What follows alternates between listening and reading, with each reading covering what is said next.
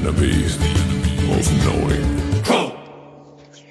All right, man. Welcome to Crow Triple Live Stream number 1. And actually, I was a little confused there, Jason. Was this going to be your all right, man, or my all right, man?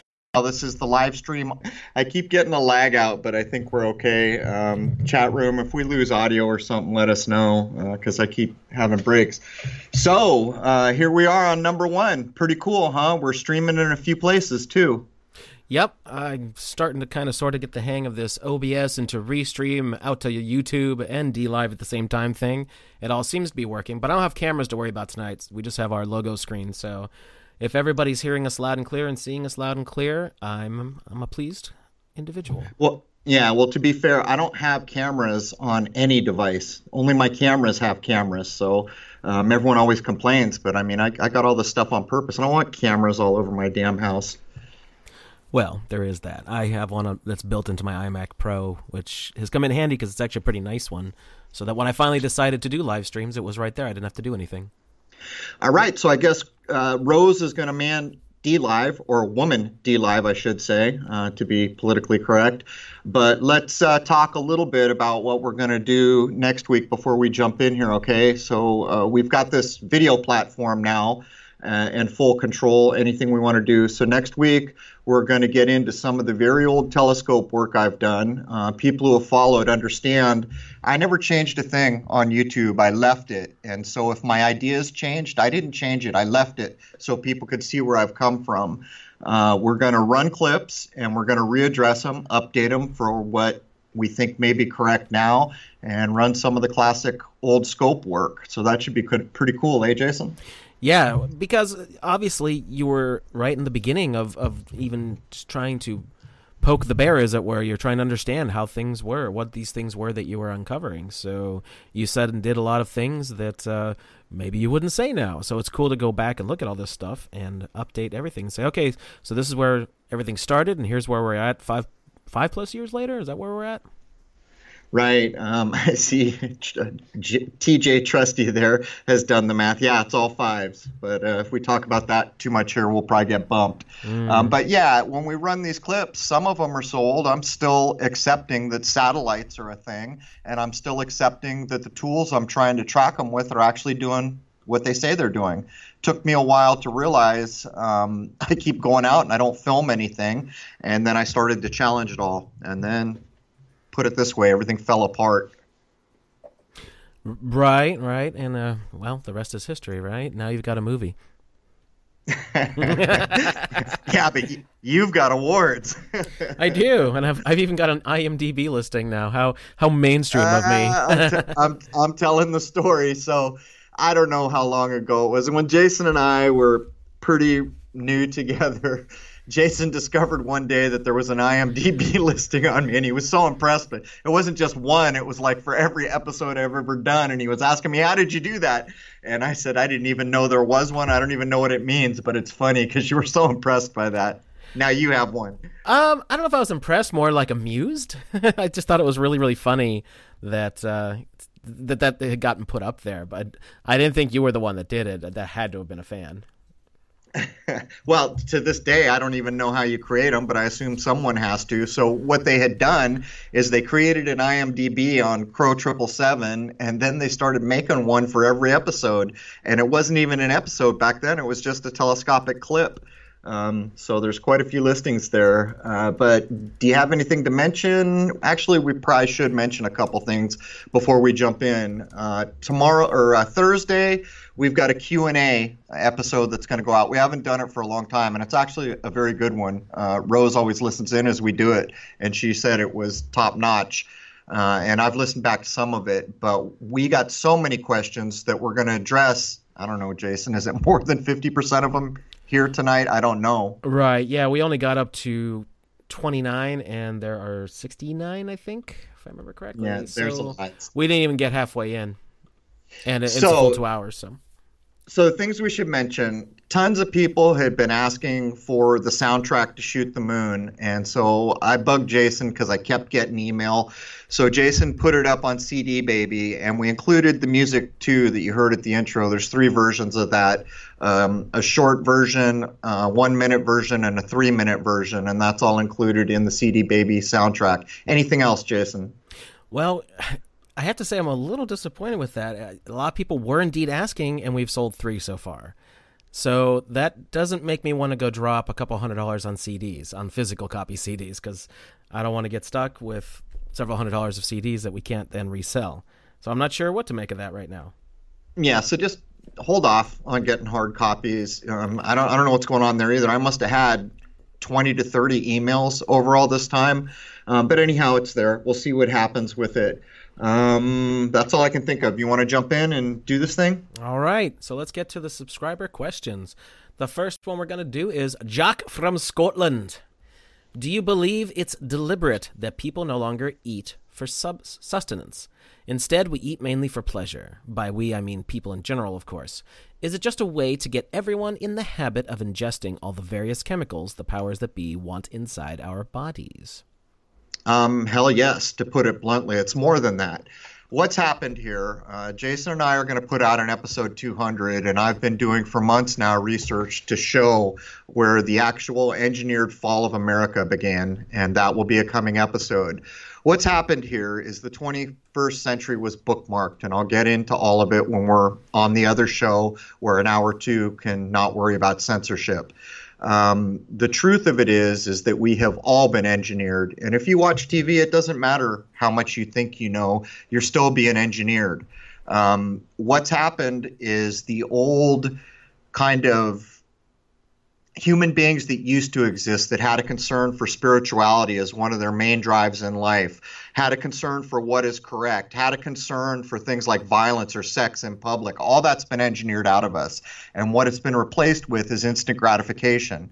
What do you think this Grubhub and all this pizza delivery and all, what do you think that's all about? Yeah, you're right. It's about getting unhealthy food because the fatter we get, the more manageable we are and the less lifespan we have to deal with. But not only that, how many people remember back when Domino's was going out saying, we're going to fix your city streets? When I saw that, I was like, what? Where are we? This is the bizarro world. A freaking pizza corporation's going to come fix city streets. It shows you the complicit nature of what's gone on here. But yeah, you're not missing the point. But what do you think video games about? What do you think ordering online? What do you think all this instant gratification has turned us into a different sort of human being and a different sort of society? I mean, what would you say, Jason? Well, so much of what we deal with in modern society is instant gratification, isn't it? That's what the some of the cats behind even Facebook and some of the other social media have discussed. They know that it's hitting on centers in your brain that act like a drug. And the food is just as bad. And, of course, you still have some people that try to watch what they eat. And there are solid vegetarian movements and even vegan movements, which is, trying to avoid a lot of the bad stuff. But everything in this socially engineered nightmare that we live in, society that we live in, is there for instant gratification. And like I always say, if they don't get you on one thing, they're going to get you with another. Oh, are you into sports ball? Oh, you're not into sports ball. Okay, well, we got Star Wars and we got Star Trek. Oh, you don't like that? Well, we've got cop shows. We've got 6 cop shows with the same name taking place in a different studio that's supposed to be a different city. We've got something to get you, and we will get you. There's another side of this, too. When I was young, the idea by the people we looked to be adult, and by the way, they were a lot more adult back then. You can even see it in the TV shows. Go look at some old cheesy show like One Adam 12, or Adam 12, I guess it was called. The adults seem more adult-like. You know why? Because they were. We had not been so lowered. But the idea back then was you had to work hard to earn the things you were going to have. And if you did that, when you did work hard and got the things you were after, you valued them a hell of a lot more. What's happened now is we don't work that hard for a lot of the stuff we get, and it becomes throwaway crap that was made in China. It's the whole Home Depot story as well. There used to be tons and tons of privately owned stores that did what Home Depot do. As far as I know where I am, there's one other one that's minuscule called Ace Hardware at this point. But this is outright social engineering, and we will seek in an episode not long after 200 to show where the fall began in earnest for the United States. That's right. That's totally cool. All right, next up we have Andrew. Would you please reconsider sharing your views on the moon, what it is, and its purpose as it pertains to death and or the afterlife? You've alluded to this several times in the past, but have been understandably hesitant to share. In episode 194, you also seemed to imply that you had strong feelings about what you would do upon your death, but again, were hesitant to share and even stated, I don't want to be responsible for that bag of bones, perhaps relating to how it might affect others. Would you please reconsider? Here's the thing, and I'll be blunt. I'm not qualified. I know what I'm going to do with myself, and I know that could change if I learn more, and I am not going to open my damn mouth and put something out that important, acting like I know certainly, and I don't know certainly. But to get back to the first part of that question, from my point of view, the moon's a luminary. It's what it is. Would I like to know more? Yes. Is it a rock in space? Not from my point of view. And that opens up some disturbing questions because it certainly looks like a rock that's been hit by a lot of other rocks. So if I'm correct in my assertion, along with every other major spiritual tradition that I'm aware of, it's a luminary, and it's not that far away. But why would it look like that? And that begins to open up some disturbing questions. To get back to your other part of that question that I'm not going to take on directly until I know much more than I do at this moment, I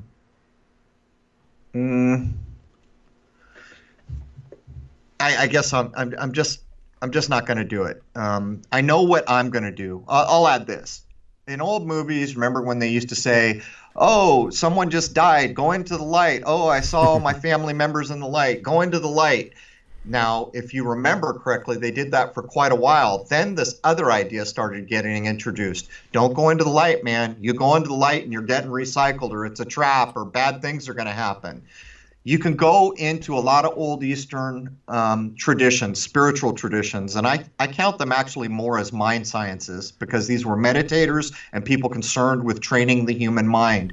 And there was this idea that when you die, you're going to be in this place and you're going to see lights, and these lights can fool you. The bright, piercing light, hint, hint, hint, is going to scare you away if you're not a perfectly pure human being. But there's this other light that's kind of inviting, but if you go there, hell to pay. You're coming back, or not good things will result. And that's all I'm going to add for right now. What would you add, Jason?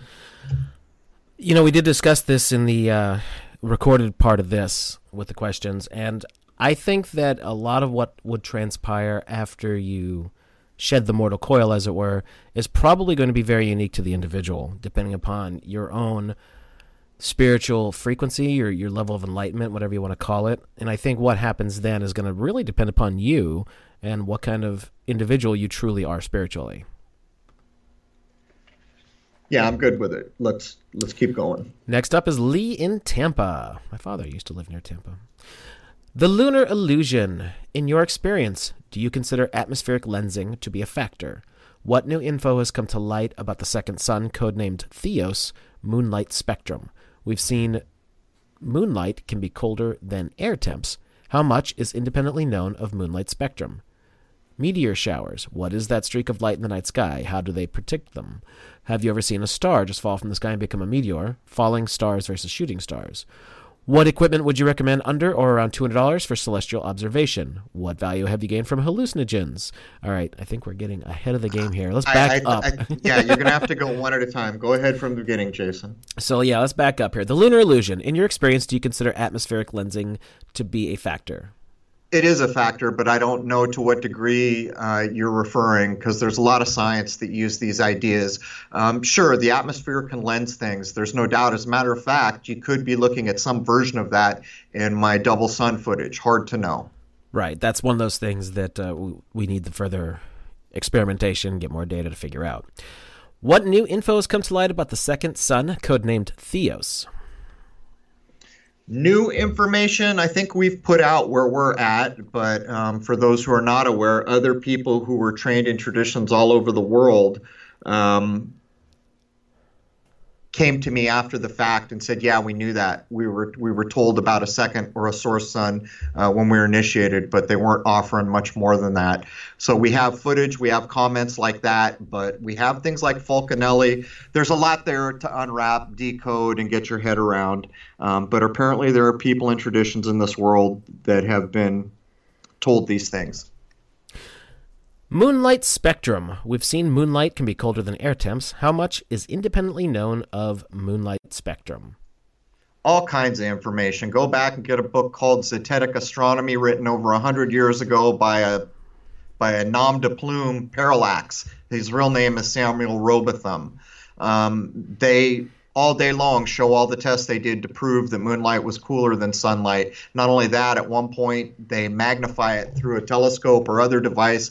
I think, if I remember correctly, something on the order of 500 to 1,000 times, and the thermometer dropped, even with that intensification of the light. It's been known for a long time. It's just hidden. Meteor showers. What is that streak of light in the night sky? How do they predict them? Have you ever seen a star just fall from the sky and become a meteor, falling stars versus shooting stars? Yes, we have. My wife used to see those all the time, where she was looking at a star and it would suddenly fall. I don't accept meteors, the idea of anything coming from so-called space into our atmosphere. I don't accept it. From my point of view, it's likely there's a hard, fast barrier, and from my point of view, it's quite possible that space is better described as a liquid. And I'll tell you this. Back in the day when we used to see what we call a shooting star, almost always they were white or some version of white.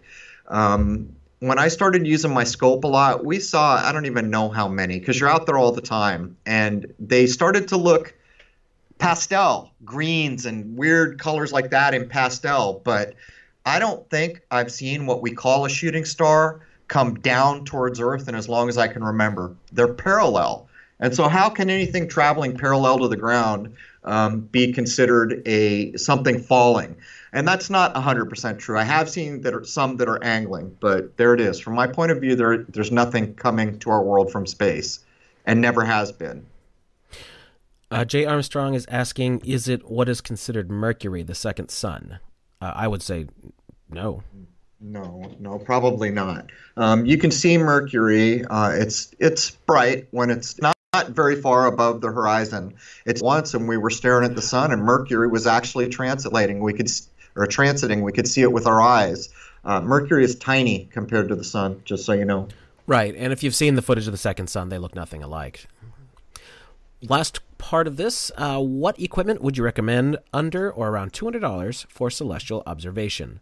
What value have you... Oh, that's another one. Got another question for that. All right, okay, so here's the thing. Most reputable telescope shops, and by the way, there are getting to be fewer telescope shops in the same way there's getting to be fewer bookstores. We're headed for a dumb dark ages with this new digital era we've entered. Pretty soon it's got, I spent 3 hours today trying to find a damn book. I kid you not, it's censored. It's not just censored at Amazon, it's censored all over the place. The entire author is, by the way.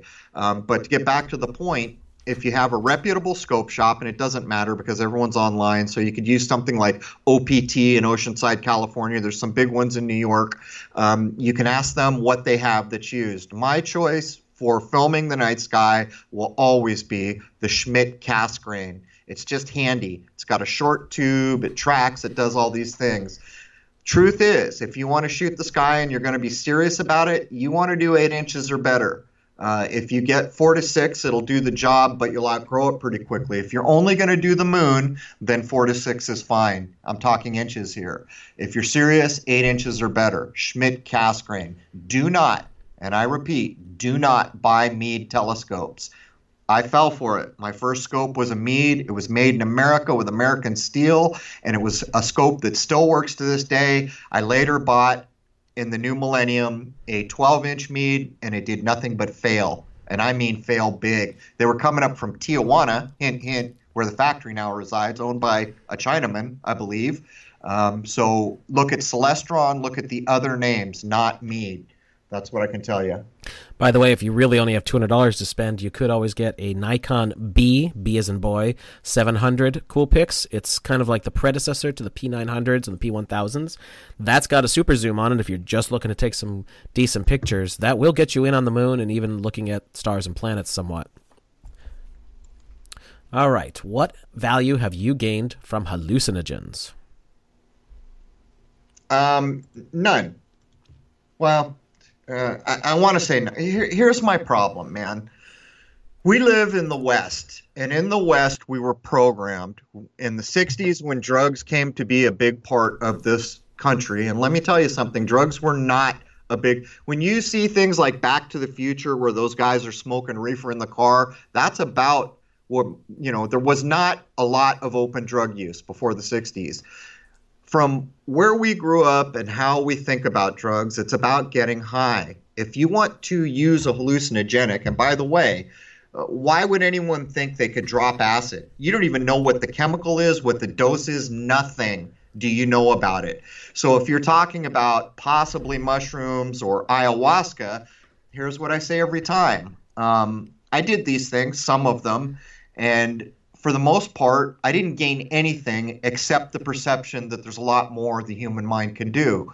But for the most part, without I'll just say a shaman or a Shaw woman or some experienced person who's taken a spiritual interest to actually further the human mind and human abilities, don't take hallucinogens, man. That's what I will say. Well, and the last part of that is, what is your opinion of Albert Hofmann and the LSD phenomenon? Well, it was engineered. Yeah. It was 100% Yes, engineered, and not only that, it wasn't the same thing all the time. It was being manufactured in the look at it this way. So parents and grandparents spent money to send their kids to university to get educated in the 60s, and that many of those very universities were pumping out LSD and warping their damn minds. And by the way, sometimes those people were never the same. I know people that were never the same because you don't know what they've made in a lab somewhere. And things like blotter acid, where it's basically a piece of paper where someone takes an eyedropper and puts 1, 2, 3, who knows how many drops. You don't know dosage. You don't even know for sure what you're taking. That whole thing was to engineer society and destroy the family unit and further the drug culture, and at the same time be guinea pigs, a lab experiment for the people who were putting it out. There's nothing, I will never have anything good to say about it. I grew up in an era where now when I look back at the people I knew when I was young, more than half of them are dead or their lives were ruined, and drugs are at the center of that. Well, here's the thing about especially LSD, but it did get into other hallucinogens as well. This isn't even conspiracy theory. Just go look at the mainstream reports on it with Timothy Leary and all the stuff they did. That was intentional. And they talk about how it was intentional with the acid tests going on with a band called the Warlocks, who shortly thereafter became the Grateful Dead. There's a whole lot of stuff that's in the mainstream record that's not even conspiracy anything. Ken Kesey, all these cats. This was all on purpose. All on purpose. All proven CIA or FBI assets. Yeah, they have Grateful connections Dead. somewhere. Even if they weren't directly on the CIA payroll, they were working for people who were. So no matter what, it's all connected. So It's all connected. And those are the same names that started the film. What was the first festival? The Monterey Pop Festival. Yeah. Everyone on the stage, in the audience that's a famous name, is in on the game. I hate to tell you. I just had someone run a nasty clip about me because I had the gall to say the band America pre-echoed Prince's demise. But anyhow, I that's addressed another that actually. I just did an interview with Mark Devlin the other day. He's going to be putting out in a day or so. He was he messaged me this morning saying he was really happy with what we discussed because I broke things down from a studio engineer's point of view. If anybody doesn't know, I did musical retail for a long time, and I've been a studio engineer for about 2 decades. Not that I'm so great that I would be winning Grammys, but I'm really into the understanding of how things are created in the studio. And we broke some modern stuff down, and it's pretty creepy. As a matter of fact, Rose is here listening to it, and she was even seeing effects in herself. Just the hypnoticness of it. Just, bleh, it's yucky. It's totally yucky. Next up, we have Brian. If we consider the possibility of this place that we exist is some type of school or boot camp, Then we can deduce that the goal or purpose here is to graduate. My question is, do we have any examples of people who have accomplished this goal? Surely it's not a Deepak Chopra, Gandhi, or Dalai Lama figure. Who can I model myself after? From this point of view, it appears to me that the only people who know how to graduate are the ones that are doing their best to enslave us. Are there examples of people who have graduated, or is it that we all have to accomplish this goal collectively? That seems unlikely to happen. The closest answer I can find is that all the ancient texts point towards the sky clock in an allegorical way to illuminate our path to enlightenment. We all come into this world alone and naked for the most part. There are a few exceptions. For the most part, we all go out the same way. From my point of view, it's on you. And this is what the dumbing down, the de-evolution of the world for a world takeover that's coming is about. When you're fat and drugged out and unhealthy and unhappy and all the things that we all complain about all the time, are you more likely to graduate from high school or less likely? Are you more likely to be a dropout? That's what's going on here. And yeah, there's endless examples. I'm not going to cite them, but you rightly pointed out that the leaders in this age, if you're going to be a leader, you're going to be co-opted. Otherwise, you'll be removed and replaced with a leader who is a co-opted. And I hate to say that, because people like the Dalai Lama, most of us really want to think there's a man who's completely free of all this nonsense. That age is gone. If you're talking to endless minds on any platform, you're co-opted or controlled in some way. That's all there is. That's the age we've come to exist in. There is not a spiritual tradition that I have looked at seriously, and I've looked at a lot, that don't have examples of nirvana, enlightenment, going to heaven. You know all the words. You know all the words that I'm just going to regurgitate right now. These are your examples, but you rightly point out you don't want to go to the big names, the sources. You want to go back to those old texts, and this is the problem. These things are going away. As a matter of fact, I will urge each of you, if you know of important PDFs or topics on PDF that are a little offbeat, download them and save them. These things are going away. Censorship is going to be around the corner at a level that you won't even understand the extensiveness. Right now, when you go to Amazon, there are so many books that are not even on the shelves. And so you figure, oh, I'll just go online. Go ahead. Find a bookseller that can still get them, because when Amazon removes it from the shelves, there's only so many limited pressings, because they have the power to push what's going to get printed and what's not, because most of the world's books are starting to go through places like this. And this is the problem. When the last library closes its doors, we will experience a version of the barn wall and Animal Farm like never before dreamed, because everything will be digital and anything digital can be changed. We already see versions of it. So there's my rant. Well, I actually boil this down to something really simple. Don't be a jerk. Just be cool to yourself and to those around you, and that is the best you can possibly be. Don't be selfish. Don't be a prick. Just think about what you're doing before you do it. That's what I try and do, and I find it's a pretty easy philosophy to live by. There's one more thing I wanted to add there.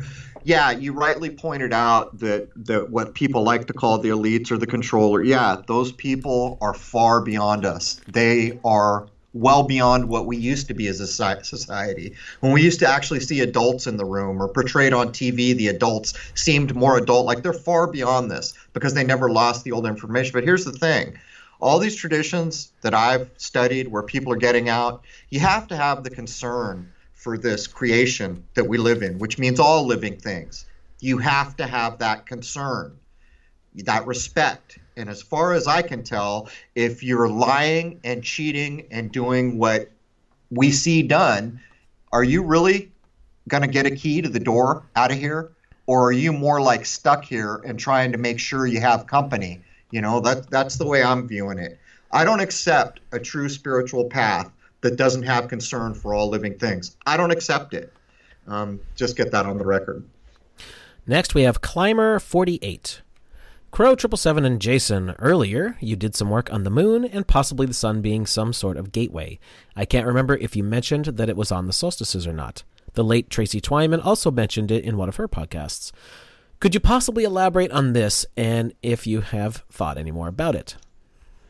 You've got an actual gentleman, and I guess I won't call him out in the chat room right now, who's done way more work on the gates than I have. My problem is that we're running a pretty big ship here these days, and to deliver at the level we try to deliver, the research, the communication, the running of a website, the prep for the next show never ends.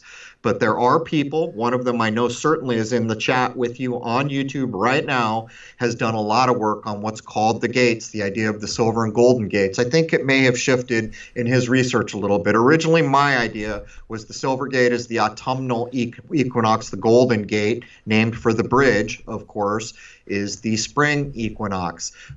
There have been impressive ideas about which luminaries are in these gates and how does that reflect against world events. So to put a response out there, there are others who have spent way more time, but on the forums of Crow777radio.com, most of the work, these people that are far advanced from what I've had to do, their work is there on a private server behind a paywall, so it can't be censored for now anyhow. That's what I can add. Second question. In the last few years, I have watched a series of YouTube videos by Cryon Last. That's C-H-R-I-O-N, second word L-A-S-T. In fact, that was the first place I heard about the placenta being a flat cake. My question is, do you think that the individual sperm that do not fertilize the egg are released into the electronic sea and need to be rescued by Jesus? If you think about it, each ones have the potential to become incarnated souls. Well, they actually don't, though, because this world works on gender. I'm going to be doing more work on this as well. Very few people are aware that one of the occult driving ideas for all the places we point out all the time is a star called Sirius, which links back to ancient Egypt. As a matter of fact, Caitlyn Jenner came out as that star was doing its heliacal rising for the year, hint, hint, hint, because there's a transgender idea attached to it. The problem is that in this world, it takes a male and a female to make a new generation. The most important thing, name something more important than reproduction to continue a species or human beings or anything. What's happening now is they're trying to do gender confusion, and that is, in fact, reducing the birth rate. But to get back to your point, those are not potential new lives anymore because they have not met with the egg. They are potential in as much as they have a possibility to meet the egg. When the possibility to meet the egg is gone, their potential is gone. Now, the energy referred to, I can't tell you. Yeah, nothing, as far as I know, energy can't be destroyed. So your point is well taken. The energy, or what might even be called soul in some traditions, something becomes of it. Is it absorbed? Is it released back or whatever? But I want to be very clear here. The potential of any sperm that no longer has the opportunity to meet with the egg no longer has potential from my point of view. Well, I think sperm, you just have to kind of look at it as part of the equation, not the equation. It's genetic material that still needs to mate its match, meet up with its match to do anything. So that's the way I kind of see it. And then you got to have male, you got to have female. Right. That's the only way it works, no matter what any crazy person might tell you in this day and age. That's a fact, a provable fact. Next up is Amanda. What do you think of the idea that there really is only one being, one creator, one God, and we are all just aspects of this one being? Like we are all thoughts in the mind of God. The creator is experiencing every possible outcome through many, many facets of itself. Like there is really only one of us in the room, or do you think we, mankind and all animal and plant life, are separate entities, individuals, apart from the one who created existence? I know it's a big question, but I'd like your take on it. Nope, I'll take it backwards. Everything is connected. I've proved it beyond the shadow of doubt for myself, and I've seen old spiritual allegories and tales that have done the same thing. I've covered a few of them. But to get to the point, when I get in front of this microphone, I speak to a lot of people sometimes, and what's important to me is respecting anybody's spirituality, because you know something? When spiritual, like right now, the Catholic Church is actively reducing forms of Christianity. When we lose people's spiritual paths and the places where they practice, regardless of whether you think they're on the right vein or not, they are still practicing spirituality. When that gets caged, I'll tell you what's coming next. Artificial, transhumanism, all these things that are a nightmare to me. So I won't go any further than that. My spirituality is my own. I have a concern for all living things, but I also have a concern for any human being anywhere in this world of any tradition that is not harming things, that is on a spiritual path. That's their choice, not mine. So I don't want to be blunt, but I've got to be careful how I speak in a position that I'm in. You know, the other day I saw a YouTube channel with two YouTube channels. One had 500,000 followers. The other one had about 250,000, and I saw them do a hit video on someone. And the first thing I thought is that is so shameful, I don't even know what to say about it. When you get to be that big, talking to that many people, and you do something like that, you don't deserve to have your platform anymore. You've broken the code that everyone should know without being told. So in short, my point of view, we are all connected. I feel it is provable. And I mean everything, every tree, every worm, everything, every human being, we're all connected. And secondarily, if there's a human being on a spiritual path, it needs to be respected. Because if you attack it and that spiritual path disappears, woe to all of us. So I'm going to go back to what I always say, in that I think that everything is frequency, and everything and everyone exists in different frequency, as different frequencies, but they all interact. And in that, taking it from that point of view, yes, we are all part of a greater whole, I guess you could say. And this goes back to the whole just be cool to everybody, because what frequency you're vibrating at, how high your frequency is, it kind of relates to what we always say, higher mindedness. That's just another way of saying a higher frequency. You're trying to be a better person and becoming a better spiritual being as a result of that. Yeah, and I'll tell you another thing. I've spent my whole life researching and trying to learn. I can't tell you how much I've learned from other cultures, other older traditions, some traditions that are no longer with us, some that aren't even really particularly paths that I'd like to follow, but nonetheless, they had things of value for me to accept and learn from. And in some cases, it was a bad example. In most cases, it was a good example. And what you've got to realize is if you come to the conclusion we're all connected, then you damn well better view this place as a creation and everything in it made by the Creator. And if you know that and you disrespect something, that's on you. Absolutely. Totally agree there. Next we have Jay. Besides a religious book, what book would you save from a book burning? People ask me these questions all the time, and it's so hard.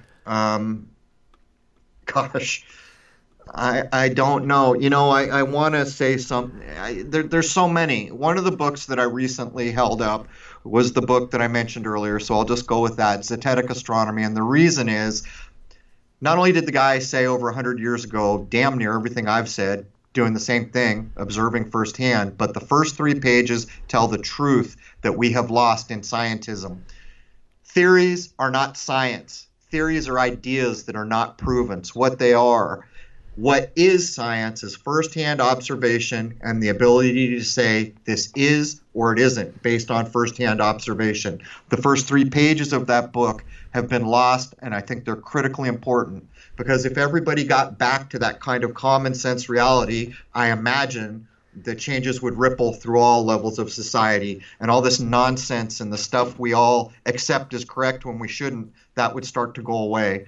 The biggest problem of our time is we all accept illusions and lies and don't know any better, have been taught not to know any better, when in fact everything should be challenged and everything should be subject to firsthand observation if it's possible. Next we have Becky. Have you ever watched the show The Man in the High Castle? I am going to guess no, but I have. Then you better take it, because I've never even heard of it. I watched some of it. It's actually a television show that's a direct takeoff of the Philip K. Dick book of the same name. I just got bored with it. It's an alternate history kind of thing where the fascists won World War II, and some kind of alternate timeline is leaking through because someone finds a film that they're passing around of the Americans winning the war, putting up a flag and that kind of thing, like the blowing up the Nazi the symbol on top of the building, like the normal things that everyone's seen. And I never got through the rest of it, and I don't know how accurate it is to the book because it's just a single novel that Philip K. Dick wrote. But I mean, it was interesting enough if you like that sort of thing. I get bored with most stuff these days just because the drawing it out and modern stuff, meh. Next, I can't add anything there. Next we have, well, the one thing I will say is Philip K. Dick definitely seemed to be tuned in from time to time and in some pretty esoteric ways, and definitely was a deep thinker. Well, I can say that for sure. Well, there's something to that as well. There was Radio Free Albemuth, which got made into not quite a mainstream movie, where basically the narrative there tells you that the powers that be take over the work of very popular authors that may not even be alive anymore. If they are, they're not writing the books anymore. And that was straight out of supposedly Philip K. Dick's Radio Free Albemuth. Yeah, so I saw that a couple years ago. Yeah, that one's pretty close to the actual story, and you can tell because it's kind of got that strange, almost awkwardness that Philip K. Dick's writing does. Most movies that have been made based off of his works, they tweak the hell out of and make them more mainstreamy. And Philip K. Dick didn't really write all that mainstreamy, to be honest with you. But next we have Chatham's. First question. You speak a lot of alchemy when talking. Do you have good starting points? There are tons of resources out there, and I have gone through a few, but how about a good foot forward to begin the research? If you're serious about this, I want to say a couple things. When I talk about alchemy, it's because of the woe that we all live under now, a thing called scientism. It's no different than your evening news most times. Alchemy existed as a science that was coupled with spirituality and refused to ever go further than nature would allow. In other words, it had complete respect for the natural world. That's why I reference it. But more so, every single thing you see done in this world that you don't like, that's coded, that's hidden, is using alchemical mind principles. The Nigredo, the breaking apart, the alchemical wedding, the big reveal showing what was not known or what was hidden. These are alchemical principles that are being done to all our minds, which is why my episode image always say transmuting the world mind into fantasy-based alchemical reality or something like that. This is the point. If you want to take a look, a good place to start is with plants. There's a book called Spagyrics, and it's really interesting for the following reason. Spagyrics is the alchemy of the plant kingdom, but alchemy is the same for the most part, the procedures and the ideas. The idea being if you were making some medicinal thing, you could also be learning how to apply that to your person. But the man called Manfred Junius, because most high-level alchemists take a Latin name, so Manfred Junius is the author of Spagyrics. He shows all the glassware that you need to do it, but he is a chemist. Hint, hint, hint. So he can do things like say, well, in chemistry, we call it hydrogen, and here in alchemy, it was referred to as this. And it shows an important part of the world that you were never taught in school. And to be perfectly blunt, these are the weapons that have changed all into that talks about that kind of stuff. I just don't remember the title off the top of my head, but look up Jay Widener's work. Gets into alchemy a lot and gets into a lot of stuff with the cathedrals as well. And he references a book, an older book, about the cathedrals that gets into alchemy, so that might be of interest to you as well. My apologies for not knowing off the top of my head. Next question, I should say. I've been reading much more about the nature of the world and its relationship with numbers. I teach math. Please don't hate me. I also won't get started on the general direction education has taken. Brave New World. Yes. Transhumanism. Yes. Logical. No. I can only assume that what this person means by that is the Common Core math, which is just atrocious. I find myself battling what I know, what I think is false, and how to move forward with my job of helping children think and break free of the constraints they are left in. Crow and Jason, there is a crisis in education mixed with the control of social media, music, television, and the dumbing of thought. It is real, and I see it and battle it every day. With that, do you see education being salvageable? I see scores of new teachers less educated than before. No new thought or knowledge accredited to them. They follow lock and step. Yeah, I can only imagine what the nutcases coming out of college these days are like. You know, this problem is not going away, and it's going to get worse. And any person looking at social media, TV, or any of the streaming anything is being programmed, whether they know it or not, with keywords, with alchemical procedures. People have no idea. They really don't have any idea. I know certainly if I stop to watch something on television, which I don't do very often, I actually consciously understand I'm about to be programmed in some way that I might not even fully understand. That's a fact. But here's the thing. As I thought about the problem, because there were a lot of teachers in my family, I went in the avenue you were going down, and then I finally realized something one day. The most valuable things that I ever came to know were taught to me by my father, or I taught myself. And so what that tells me is the idea of this decentralized information age, which is now coming into heavy censorship, is the idea of gathering information. Maybe it's more important to instill in young people the need to know more, the need to learn more, and the fact that you can teach it to yourself. In this age, there's a video on anything. Unfortunately, right now we can get most books, but that's becoming a problem too. The point I'm making is the system. It was engineered to where we are. It fell in less than a generation from where it was to where it is. It was falling slowly from where it was in my grandparents' time down to where it was when I was in grade school. It had already fallen some, but from that time to this, it has just gone off the edge of a cliff, to the point where children aren't even taught cursive writing. And of course, all the founding documents that are held up as so important are all written in cursive writing. You can see what's going on here. My main point, if a young mind wants to learn and always wants to know more, maybe that's the best we can hope for, because certainly you can't walk into a job and start talking about a world that's not a globe or any other thing. You'll lose your job, and there's the catch-22. Let's just say that Common Core is mind poison in every way, shape, or form, especially the way they make the young kids do math. They're even screwing it up left and right and getting different answers because they overcomplicate it on purpose, which, of course, makes the majority of them hate it more than we might have at that age when it was just straightforward. Second of all, if you look at what colleges and universities have become now, good God, it's full of just nut jobs, turning kids into more nut jobs. And that, of course, is going to get passed on to the children they're teaching. So I don't think we need to say much more about that. Indeed. Next up is K99 Bill. This is more of a comment than question regarding the sharing of information with people who haven't woken up. I've had some luck pointing out how ex-presidents, party leaders, royal family members, and business leaders lead very healthy lives well into their 80s and 90s. People find it easy to accept that they are being denied medical technologies available only to the elite. Warren Buffett claims to drink a six-pack of cherry Coke and eat hamburgers every day.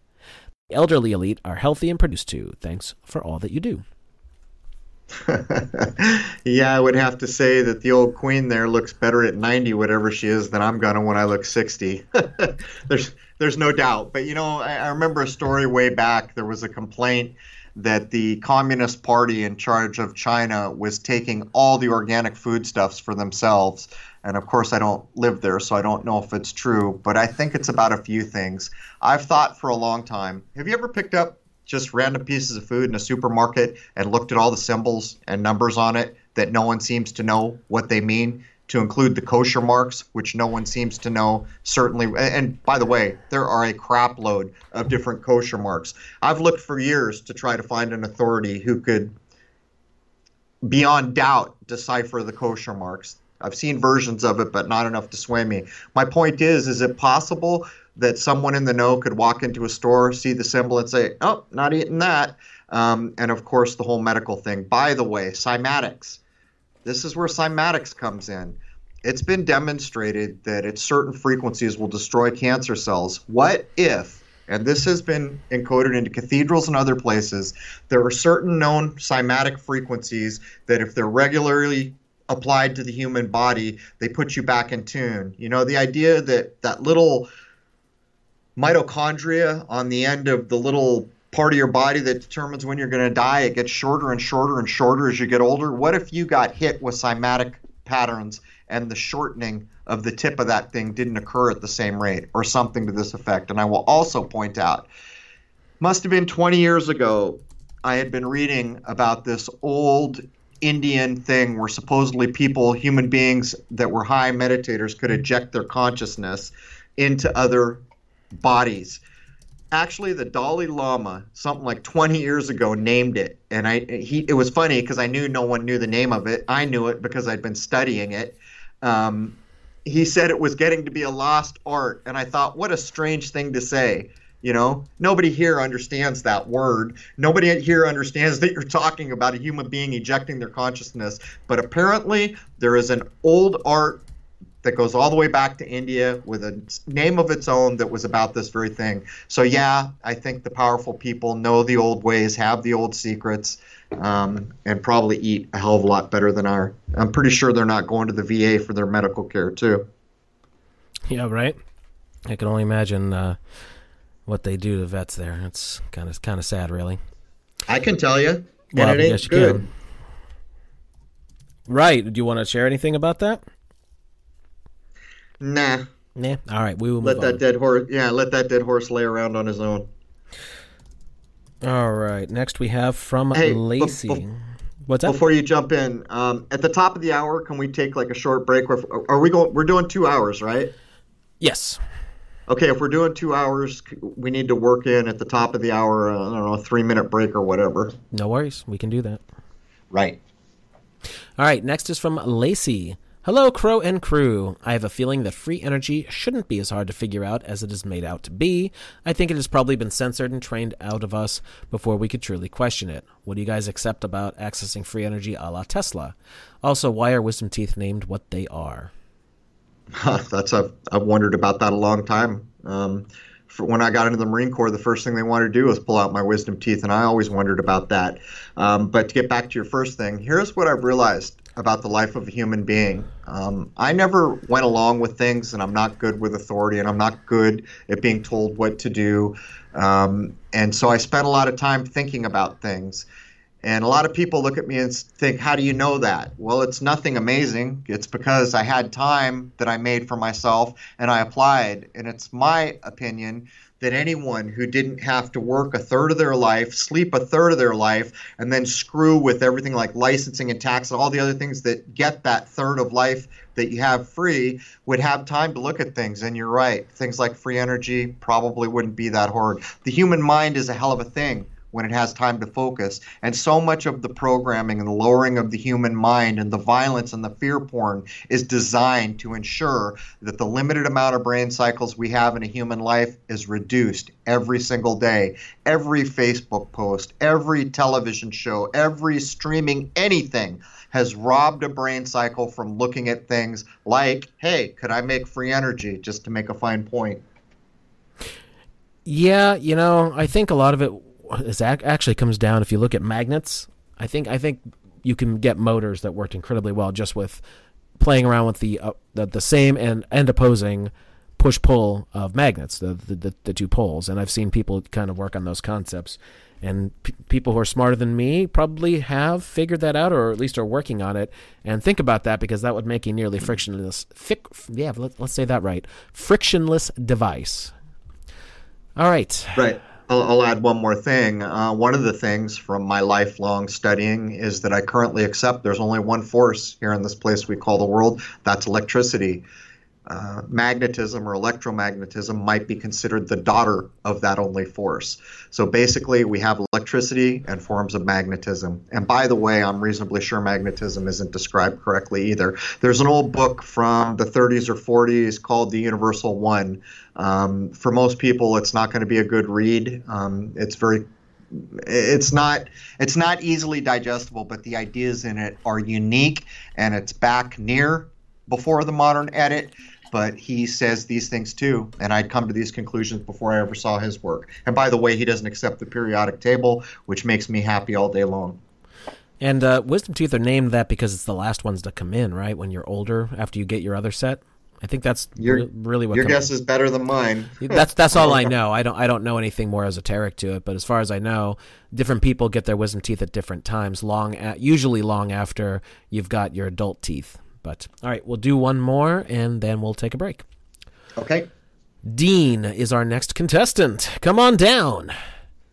Not so much question, but a request. Could you guys elaborate on the idea of controlled opposition and how to distinguish from real truthers? Oh, yeah. Nothing too difficult, right, man? There are so many out there mixing truth with nonsense and makes it impossible to really get behind a movement. For instance, they might be anti-vax, but support bogus climate science as just one example of many. Our group is struggling with this concept and are wondering who is behind all of this. Maybe I can reframe the way we think about what you just said. Would you rather join a movement that you think is correct, or would you rather know things? For me, I'd rather know things, which is why I don't join movements. Part of doing your own thing and not planning to link up in some official way. And by the way, in the modern age with the decentralized internet, you make a group, you made a target if someone doesn't like what you're doing. Very easy to send in unhelpful people or do any number of things to that now official group that has, for lack of better terms, an address or a location that someone can get at them. My point being, what needs to happen from my point of view is minds need to change. That's the entirety of the work Jason and I do is designed in this way. We do the best research we can. We stand behind what we've put out unless we make a mistake. Then we stand up and say, sorry, I made a mistake. And we offer a different way to think about things. And if a mind finds that there's value there, then maybe they can take it, challenge it, and see if they find value. So maybe it is better to take in information and work on yourself to get to the point where you recognize nonsense. Because if you quit believing in things, after about a year, I swear to you, the way your brain works or the chemistry or however you want to describe it changes, and you start to get almost like a smell of something burning in the kitchen. Something's not right here, right out of the gate. First 5 words I heard, I know something's not right here. Doesn't give you all the answers, but that's all I need these days. If something's not right, I'm not interested because I want what's right. That's what I want. So, of course, people are going to gravitate towards groups and do these kinds of things, but maybe the main goal should be training yourself to be able to understand what is acceptable and what is not, more than being concerned whether a group is correct or not, because no group's going to get it 100% right all the time anyhow. I think it all comes down to your own discernment. Plus, don't forget, people are people. They're fallible. They're going to make mistakes. So even if someone's falling for the nonsense climate change, it might be because they actually just give a hoot and are falling for some of the nonsense that's pushed out there, and they're just not realizing what it is yet. So keep that in mind. You have to get really dialed in with your own discernment and really feel things out, what's right and what's not right for yourself. And that's the best thing I could say. You got anything to add, or shall I roll the music? All right. Well, as everyone knows, we're going to do a 2-hour show, which typically means Jason and I drink too much coffee. There's a bad habit. And so we need a break at the top of the hour to give some of that coffee back. What are we going to do here, Jason? Are you going to run the 3-minute clip? Is that the idea? Yep. I'll run the theme music. Everyone can get pumped up all over again, and then we'll come back for the second half. If we've been running on the fringe, hello and goodbye. I didn't follow up with Joe Roop to see if we actually were going out for this first episode. Hopefully we were, because we really like Joe and the Fringe FM. Right. Okay, there it is. We'll be back in 3 minutes, or when this song is over, basically.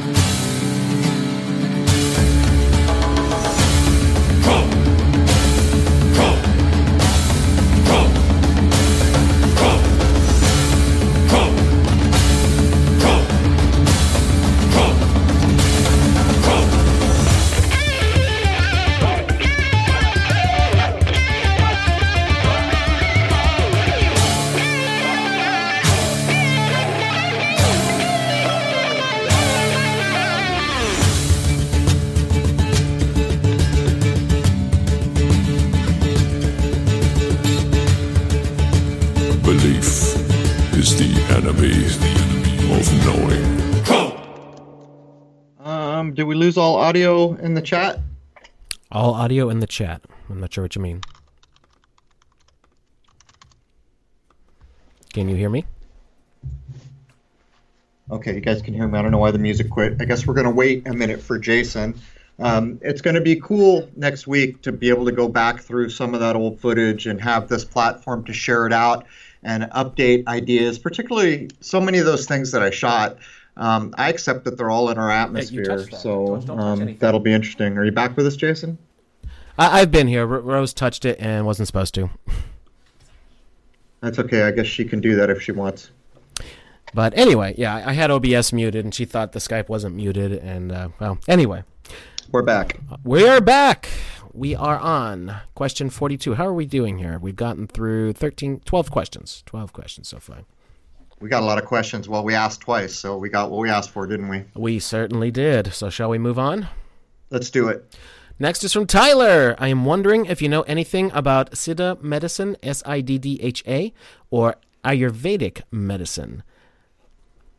Yeah, actually, that's among a lot of the old studies I did that go back into ancient India and other places. And by the way, if you have caught our episodes with Dr. Franco-Lena, he has Ayurvedic training.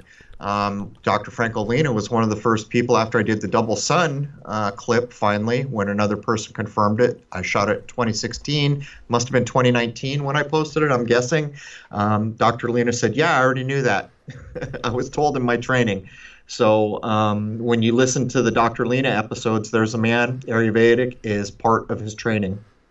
How about solidified mercury and other yogic alchemical practices? I'm not qualified. I'm not touching that. You need someone who knows what they're doing. These things, as far as I know, can be dangerous. I think we should point to Dr. Lena again because he's, I think, gone through a lot of this stuff, right?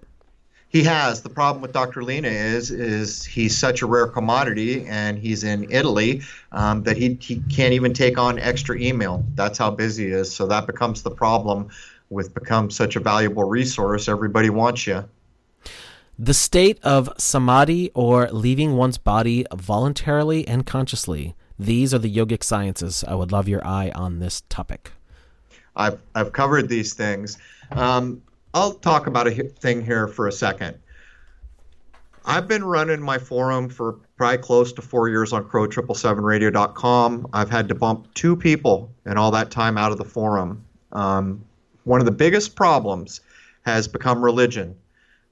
It's a crapshoot. If people feel like you've talked about this other spiritual path, but not the one they're interested in, then you start catching all this heat. And I find I'm constantly in a balancing act. Like when I had Munya on, it was the same old thing. People wanted to come in and down it. Why are you covering this nonsense? Well, I don't feel like it's nonsense. I feel it's important. I feel like I can learn things from another culture that's so old. So I am totally with you all day long. I spent a lot of years studying these ideas. To me, the spiritual paths that go back through old India and other places that had a lot to do with meditation. And by the way, early Christianity too. People forget back when they were taking vows of silences or the idea of a monk in his cell. What do you think that's about? That is about meditation, to get closer to God, as they would put it. Has kind of fallen away from our Western traditions. But I went back and I found all kinds of old stuff that almost no one could get their hands on, and realized there's whole groups of people from different parts of the world with no contact that know about these things. So yeah, I'm aware of it and I cover it as I can. But it's always a balancing act with spiritual and religious ideas. We need to get to a point where we are tolerant of everybody's spiritual path, as long as they are not harming living things, from my point of view. Next is G Thunder. Referencing episodes with Dr. Lena and Phoenix Aurelius, it seems there are more potent and perhaps superior means to provide nutrients to our bodies to obtain a higher level of health and wellness. What's your perspective on traditional vitamin supplements found at the local health stores? I'm not thrilled with that stuff. These kind of medical centric questions, I don't want to answer them. not only am I not qualified, I know what I do for myself. I'm talking to a lot of people here. And if someone wants to cause trouble and misconstrue what I'm saying, but I'll tell you this, from my point of view, most of that stuff is just making fancy colored urine. What I'm about is like an orange. When I eat an orange, I don't have to wonder, are the nutrients of this orange going into me? Because I know all the components to allow the nutrients in are in that orange, along with, get this, some life essence. That's right. That orange is giving me life essence. And so you could almost look at our modern things that we ingest and categorize them broadly in two ways. Is there life or is there no life? And I would be willing to bet that the vast majority of us, myself included, could say 80 or 90 some % of what we ingest has no life. Now, my wife and I have gone back to juicing along the lines of the Gerson method, so I know that almost every day I am ingesting life. If we could still get cheese that wasn't pasteurized, that would be life. If we could get real yogurt that wasn't actually just sugar pudding, we would be ingesting life. So that's what I can add. Most of these kind of buy this bottle ingested things, I'm not about that, but I can't medically address it. Someone like Dr. Lena would need to do that. Right, and we know what Dr. Lena says. Try and get your vitamins and minerals and everything from proper food. And water, right. Of course, proper water. Right. This is not medical advice, by the way. But the one thing I can tell you that I take that seems to make a difference, but it could be placebo effect, of course. I do like the vitamins by Beyond Tangy Tangerine, the ones that Dr. Wallach puts out. They're a little pricey, but they seem to work for me, and that's all I can tell you. Because I'm not you. I can add, there's an old Chinese proverb that says something to the effect that if you've seen the doctor and his prescription did not include diet, then you haven't seen a doctor at all. And that really says it all. That's an important thing to remember. You know, even things like cell salts, most people would think, oh, this is a mineral or something like that. You know how those things are made in nature? A plant puts its roots down in the ground, pulls it up, titrates it, for lack of a better term, so that it's small enough and processed by the plant enough for your body to absorb. So when you eat spinach, you're not just getting, you're getting things straight out of the earth. And by the way, how is it that if you take a basil seed and an oregano seed, put them in the exact same earth, you get two vastly different plants, you see? And most people will write that off, but you shouldn't. Think about that. That is an critically important thing to understand what I just said there. Two different seeds in the exact same environment producing vastly different life forms. These are important ideas to not just dismiss as if, oh, it's DNA or some other knee-jerk reaction you were learned in school. Think about what it actually means. There was a time in this world when people got their nutrients from things out of nature. That's not what you're doing in a GNC store or something like that. By the way, if people aren't aware, they probably are, mainstream doctors, allopathic medicine doctors, generally don't get into questions of nutrition. Diet. Yeah, right. And it's one of the most important things. There are specific people called nutritionists who will, but even they are kind of following way too mainstream of a program, but at least they're a little bit better on it. But anyway. Well, according to the Chinese, then you haven't seen a doctor at all. Right, and that's exactly what I was getting at. You haven't really seen a doctor. You've seen what shall we say, a practitioner of the pharmaceutical industry. How about that? All right, next. Well, actually, there's some more questions from G Thunder. Seeing recent video footage of the moon with such focus and clarity, how do you reconcile in your mind the level of detail in the surface of the moon, knowing it's a luminary and not a rock? I mean, what the heck is that thing? This is the problem. We need to know more. We've been misguided for a long time. There were people not too far in our past that apparently had a much better handle on it. I don't think you're going to go wrong from finding out that 3 or 4 main spiritual traditions would refer to it as luminary or light. That's a good place to start. And the observation work that I have done, I accept that currently. All right. And I've heard you a few times mention the JFK assassination as a hoax, but never heard the full explanation. What were the main sticking points that made you question this event? Well, we're on YouTube right now, and we'd like to keep this live stream so we could reach as many minds as possible. This will be part of the line that I attempt to draw that shows the engineered fall of America. That's all I can say. But if you think that you're hearing anything true on your news at this point, I've got news for you. And a pretty good indicator is if you see a Spielberg movie that's echoing some old event, what's going on there is how they'd like you to remember that event is being reinserted into your mind.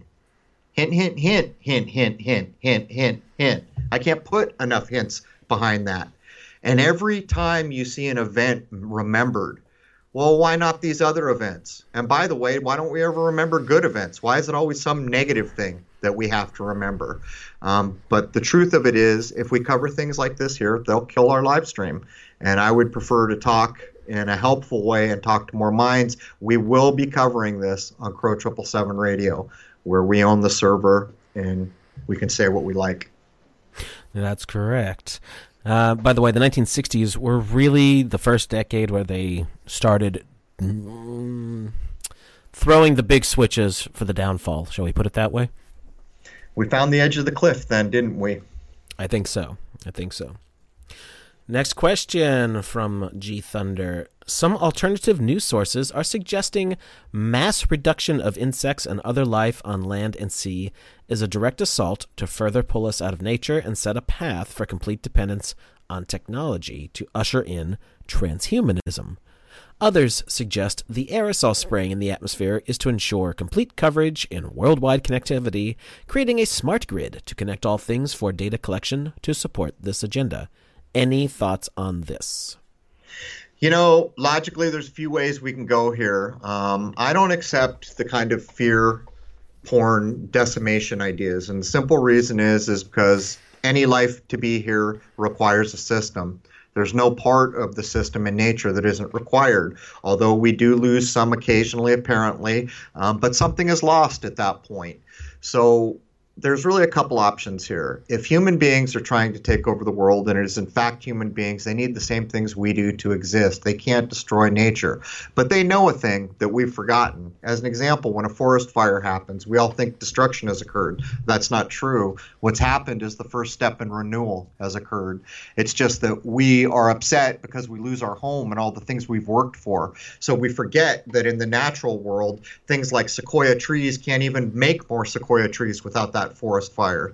There are places in Japan that do slash and burn, which I was told my entire life was a terrible idea. They've been doing it for hundreds of years. They do it once a generation, knowing full well that the one farmer in his lifetime that does it will see the exact same forest he just burned to the ground before he hands it to the next generation.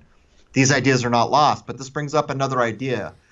Are there parts of this world that we've never heard nothing of? I accept it all day long. So you could do a number on other parts of the world and know full well in 100 years, more than likely it will bounce back to something very similar before you jacked it up. Meanwhile, this other huge part of the world nobody knows about, or other parts of the world, is as it ever was. Probably everything organic, not a line in the sky, probably no fossil fuel burning cars, these types of ideas. These are logical things that when you truly look at this idea you put forward, these are really the only logical ideas you can come up with. Next question. Well, let me answer that. I've seen plenty of stuff on the bees diminishing, and if there is any validity to that, and I think there is, that's bad, because bees are pollinators. No matter what the reason, bees are good, and we need them. Next question. Everybody needs bees. So Yes. it's hard to imagine that the whole world that needs bees would allow all the bees to go away. It's hard to imagine. It doesn't make sense.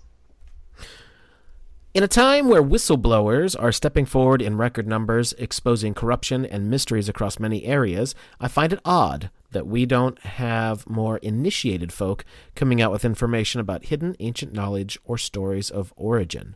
It's hard to believe important information about our past has been completely destroyed or truly hidden. Is it really possible that a reset has occurred, keeping us from knowing our true origins? I mean, someone knows something, right? Yeah, sure. The people in charge know. There are others. And The idea originally of secrecy and initiation was much different than it currently is, but it still had the concerns of all living things. It was just that the knowledge, it was a bit like the biblical idea of casting your pearls before the swine. Why would anyone do that? That's a silly thing to do. The swine don't value pearls. You're just going to mess up your pearls or lose them. So why would you do that? So logically, that's a sound idea. But you see, the main idea of having to do it in the first place is because there's powers in the world that would do away with you if you opened your mouth. So typically what we see is things are trickled out or they're held close to the vest when it's not safe to trickle them out by truly initiated places that have a concern. But I'll tell you something. Logically, do you think that everyone listening to this now wishes it was off the air? Or are there people in respectable or higher places that say, I'm damn glad Crow 777's there. I hope he continues to be there. Logically think about it, because I am convinced that must be the case, or we wouldn't be here now. We've been taken out a couple times, and yet here we are. I strongly suspect that the highest of the highest levels of certain secret societies probably have some knowledge that is definitely not let out to the profane, which means us. But that's speculation on my point. Well, how can you hide the true nature of the history of this place before basically what we call ancient Rome if you don't know what it is? Of course they know. How could you claim to be an important, powerful group of people if you didn't have the most basic information? How did we get here? How long have we been here? What's the real story of the past, as much as is knowable? Logically, that's a sound statement. Next is from Bowler Bear. I agree, belief is the enemy of knowing, but I believe the point of most religions is faith and not to know. What are your beliefs when it comes to God, and how did you get to that point with all of the knowledge of the past that you have explored? My faith is my own. It's between me and the Creator. And I talk to a lot of people of different faiths all over the world, and I respect them all. But to get back to your point, it was not always true that faith was the main linchpin. Things like faith come in where that's the main thing that matters when people are going to be controlled. You just got to believe this, folks. There used to be, in almost every major religion, a hard work that had to be done. You had to conduct yourself. You were doing the mind sciences. You were doing meditation. You were the monk taking that 1-year vow of silence so that you could further your mind and get closer to your Creator. These ideas are what have slowly fallen away from us. And the further back in time you go, it appears to me, the more work that was truly being done. Faith is a part of it for a lot of people. But to me, if that's the only thing or the main thing, well, then what are you actually doing? You say these magic words and suddenly you're okay? You didn't do a lick of work? It used to be the opposite of that to be saved or to make heaven or enlightenment, it took hard work and it took moral rectitude, which is not easy. Try to be morally upright in this age we find ourselves, where every computer is one keystroke away from serving porn to anyone of any age, where there's a liquor store on every street corner, where instant gratification is the name of almost every game, you see. So I would just point out that is it logical to assume that with almost no work we can get these huge benefits? I don't accept it. I don't accept that a huge, truly valuable benefit is just so easily achieved. That's my point of view. Well, most organized religions, let's be honest, just want you to believe in a particular brand of invisible man, right? And those invisible men always seem to be awfully human to me.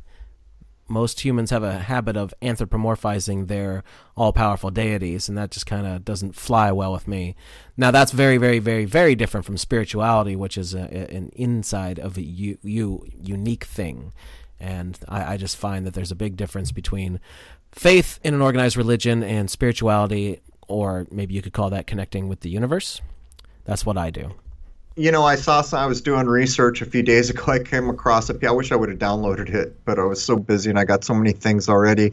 But the name of the PDF was something like, why does Christianity have so many versions of the Bible? I thought, man, I wish I had time to read that. I don't. But anyhow, it's a good question, isn't it? Yeah, it is. I would say that God is unique to the person because everyone's perspective is unique. So do what feels right. And I have to say, I've been in many different kinds of centers of worship, and they do have a feel to them. Something does feel different as you get close and walk through the threshold. There's something to it. And I think that it's a collection of minds putting energy toward a single thing, whatever it happens to be. And they're channeling something, and I've often been curious what exactly they're calling upon. I frequently think it's not what they think it is, but what do I know? A human being is not fully a human being without a spiritual path. That's my point of view, and a lot of this world seeks to shorten, remove, narrow, or hide that part of being human these days. Next is Bob from Pennsylvania. I wanted to know, what are your thoughts on crop circles and the weird stuff associated with them? I'm a common sense guy. I'll go with this common sense ideas about them. I think that we've seen them used enough in media, and we see the Mel Gibson movies, Signs, and other things that are echoing the ideas that it's intended to do what it's intended to do. You want me to believe it's some mystical thing because the designs are pretty? Show me something that makes it more than just a pretty design. I will err every time on the side of common sense, even if I'm wrong, by the way. Because I'd rather have common sense and be wrong than not have common sense and be right. I'd love for it to be more than folks doing some really nice artwork, but we need some sort of proof to take that leap, I think. Next is from Frosthound. My question is a weird one. Many times when I go under a light post, the light post will either go out, which is the most usual, or go on if it's off. It only happens to me and my mother. Says it has happened to her throughout her life. What can that be, and why only me? I don't consider myself an energy vampire who sucks electromagnetism, so the light post would go out. One time I was going through 6 posts, and every one went out. I went back to see what would happen, and they went out again and again. They turn on again when I'm past the posts. It's not everyone, but not far from it. Electric things have a problem with me, and I wonder why. You're not alone in this world, so I'll make a couple of assumptions that may be correct. Maybe they're not. You can't wear a wristwatch. The electronics that you have on your person become a problem. Here's the thing. To try to demonstrate if anything I said holds water, go get your blood type done. Are you O negative? Because if you're O negative, all you got to do is sit down at a keyboard and type that in, and you will meet, I don't know if it's tons, but other people who experience the same thing. That's a trait of an O negative. Yeah, that they're doing tests on. So it's not really that weird. It would surprise me that the electrical field that human bodies generate, it's a biochemical thing, and chemical batteries are actually chemicals doing a reaction. So there's just something a little more interesting about your particular makeup that seems to disrupt such things. I don't think it's actually all that abnormal. We put it forward after the RH episode, and I can't tell you how many emails I got of people who were O or O negative who always had wristwatches die, and they'd known about it. Others had heard about it the first time during our episode.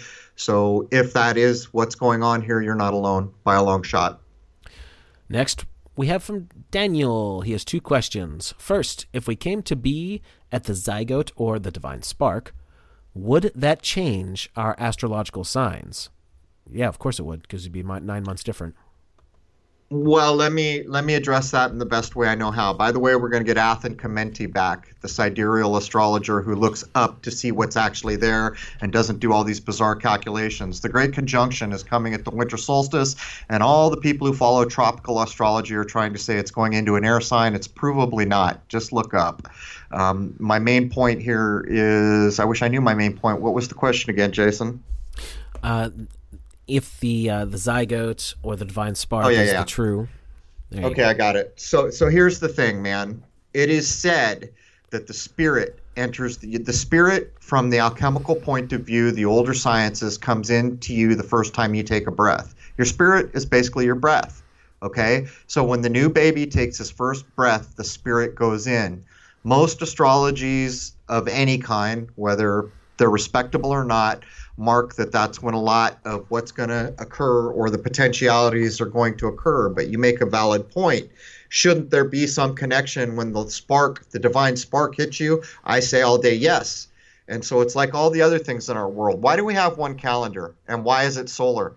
The sun doesn't mark a month, the moon does. So logically, we can understand that the older cultures were correct. We need a month calendar and then a solar calendar for other things, and maybe even like the Mayans, other calendars for other things. I think that's a bit like what you're talking about. Clearly, if the divine spark comes at the connection of the zygote or the material from mom and dad coming together for the first time, which incidentally, I've gotten a lot of email from women who said they knew the instant they became pregnant, they could feel it or sense it. And I was surprised to hear it the first time, but after a number of emails, I was starting to think, hey, point is, yes, of course, there's got to be something to it. So maybe there's not one clock for everything like we've been taught. It's a good observation, but I do accept that the spirit comes in with the first breath. We just got 2 super chats, thanks to both of you. The first one from Ludlow Films, also known as The Berminator, for $20. And he says, the peeps in the chat room took up a collection. Well, that's awesome. Nice. Thanks, Berminator. Yeah, I know the Berminator. By the way, let's put it on the record. The Berminator has given away a number of one-year accounts to people who can't afford it at crow777radio.com, and I give them away too. So thank you, Berm. Yep. And Melanie. Very cool of him. And Melanie Moran also just gave us $20, but she didn't say anything. Say something, Melanie. We like you too. Maybe that's what she was saying. So thank you to both of you. All right, second question. If the moon is indeed a soul trap, aside from turning away from the light, are there any old teachings or texts that describe such an encounter and options our souls may have? I'm not sure how to answer this, but I'll go at it in this way. I accept that probably in the early 1900s, the average adult in society had a much better handle intuitively on what's acceptable and what's not. They certainly had bucket loads of moral turpitude we have lost, bucket loads of what it means to be morally upright, to have a compass with the needle fixed on north. These are important things. And so when you have these things as a human being and you learn to trust your intuition and your human faculties, you tend to find a better path, I would say. The moon is a hell of a thing. And part of what we're going to do in the episode that comes sometime after 200, where we show the engineered fall, is I'll cover 2001 and remember what that's all about. Obelisks on the moon and the encoding of the 21st century. You just move the zeros from 2001. It's the 21st century that was the target. And by the way, for those people who have never heard, how many people know that in Magnuson Park, I got to remember, Magnuson Park, Seattle, Washington State, on the first day of 2001, a black obelisk showed up that no one seems to know how it got there. It was eventually blamed on a hoax, but I will further point out that at Ground Zero, there's another one. It's called the Millennium Hotel. These things are not done without intent, and this will be part, but the reason I point it out is the whole idea of that is this overlord represented by the monolith there that takes human beings that are living peaceably with all the animals and teaches them how to get a bone and beat the life out of a thing so they can eat it. That's part of what it does. And then that bone, of course, turns into a spaceship. And, of course, the monolith that precedes it is on the moon. There's a lot there, but we'll get into that later. Absolutely. Bones on the moon. All right. Last part of this question. Later this week, the water levels will rise up to 1 meter all over the coast of Norway before it goes back to normal. On the propaganda box, they blame the moon, but I think it's a lot of different things like geoengineering, etc. It starts in the top of this long coast land and works its way down in about 3 to 4 days. What is your perspective? I can tell you that it's not the moon, that I don't accept it's the moon, that people back way before the modern edit in like the 1800s set out to prove how the moon affected tides. And by the way, NASA will tell you all day long, why isn't the mass of the moon what it should be? The mass of the moon is almost nothing, and yet you're expected to believe that somehow the moon has control over the tides. The sun is massive in their little game book, right? So how could the moon even start to have a fraction of that gravitational force? But set all that aside. In the book Zetetic Astronomy, the most interesting notion I've heard that tries to deal with this is that it's simply air pressure. That when the air pressure is down or pushing down hard in one part of the world, it's up in another part of the world. Not sure what to make of it, but I will note that that is the most interesting explanation. And for me, it's interesting because the man said a hell of a lot of things that I said doing the same thing, firsthand observation. While I can't answer it absolutely, I can tell you that we have sayings like, this is where reason goes to die, that came from men who tried to prove the moon was controlling the tides. So there's all that. Next is from Deborah. Some questions that I have are about the obvious false historical narratives that we've been handed concerning the places that we live. I find this topic extremely interesting, especially because we can at least implore the next generation to ask the questions that we just accepted as fact when in school. Some examples are San Francisco, Salt Lake City, star forts, etc. The timelines alone are questionable, never mind the stories. Just look at the old buildings and your spider sense tells you that something does not fit the narrative given. Maybe having a guest on who has done due research in some of these areas would add more pieces to the puzzle that we are all fitting together. We've looked at these ideas, but I think more than anything that jumps out to me in what you just said is the importance that we need to get and save books, that PDFs need to be downloaded and backed up away from your main box. Here's the problem. These children are going to come of age and they're going to go to Amazon and they're going to think there's a whole world of books. They're never understanding that there ain't anything like a whole world of books. There are approved titles, and I proved it just today. There's an author I'm interested in, and you cannot find his work. And one of his books, which is less than 100 pages, is now going for something like $500 or $600, way up in price. My main thing here is, yes, the people that come behind us can stand on our shoulders, but they've got to have something to work with. And books, I swear to you, there will come a day, probably not too distant future, when books are worth their weight in gold, at least to people who want to be able to think. Also, what about the thousands of foundlings orphans? And what happened to their parents? And was that the same time frame given to the thousands of adults put in asylums in this country? And just look at those buildings that they called asylums. Well, those are a couple different things, but if you'd like to give your take first, go right ahead.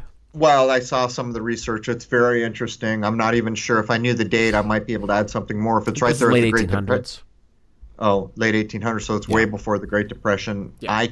I don't know enough and haven't looked at it to answer, but I did see the idea. I think it was amusement parks had these, they were selling tickets to come look at all the babies that were in there. So it was a place the babies could actually get care, but at the same time, where'd all the babies come from? And the people were buying tickets to see all these babies, which was helping pay for it was just a strange thing, I grant you. But unfortunately, I can't add anything because I'm not qualified. I haven't looked at it. Wayne took just a rough look at the numbers of children who would be in foster care and just general like that. Excuse me. The numbers that are being shown that gets tied up with this mud flood narrative are not unusual, despite what people think.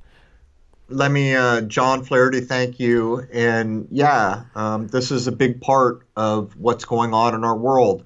And you've got to remember, nothing really significant has changed in the world per se since you were born, only what you know.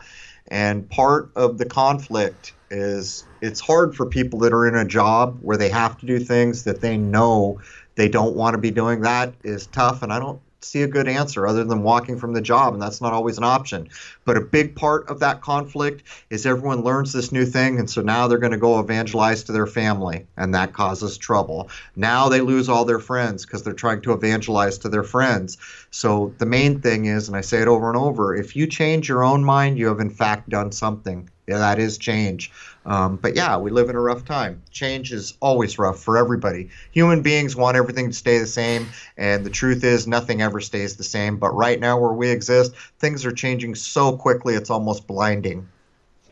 Next is from Ash. Would it be a possibility on a future show to have Jason Rose present a show giving some details about how they homeschool? It would be great to hear how you guys approach it and what hoops, if any, you still have to jump through to please a curriculum. What subjects and lessons you choose to teach, what values you emphasize, how you balance everything, how much is indoors, how much is outdoors. Is any computer-based? You get the idea. I get that this is something you guys may like to keep private, but it would provide real value to those of us with young children, and some of this information will still be useful for parents to implement at home if they have children in the public system, either by choice or circumstance. Well, I have no problem addressing that. Is there anything you want to say about it, Crow? It's all you, Pops. Right. this, well, the first thing is, if you can get your kids out of the public school and away from those crazy people, yes, do so. Please do. Do it, do it, do it. We live in Louisiana, and the whole system here is actually pretty lax. I'm very, very, very grateful for that. That's one of the reasons I've stayed here. We use a computer-based system called Acellus that teaches the same thing she would be learning in regular high school, except she can do it at her own pace or review it as needed without the need to be in some crazy social environment where bells ring and you jump up and run like Pavlov's dogs. It's nothing too complicated. My daughter goes pretty much everywhere with me. She's gotten a real-world education as a result of that because I like to travel, and she has seen a lot more than probably a lot of kids, especially in our meager financial situation, would have. But Acellus Academy is the name of the program I use for her main schooling, and it's $25 a month. So it's incredibly reasonable, and you can go in, review, change things, pick the subjects. They have recommendations on what grades would be teaching what, and honestly, it's really not that big of a deal. She does her work because it's not shoved down her throat, and she's able to do things in her own time, and that's that. All right. Well, we should say thank you, or maybe we should say howdy, stranger. Howdy, stranger. Yeah, that's a great handle. I love unique handles that are not Hollywood derived. Right. But I thought I was going to be able to handle this chat better, but the truth is I can't listen to what Jason's saying and give it all my thought and chat at the same time. So it's not as easy as I thought it would be, but I'll try to get better at it here. But anyhow, howdy, stranger. Thank you. That's a hell of an action. That was very kind. Thank you very much.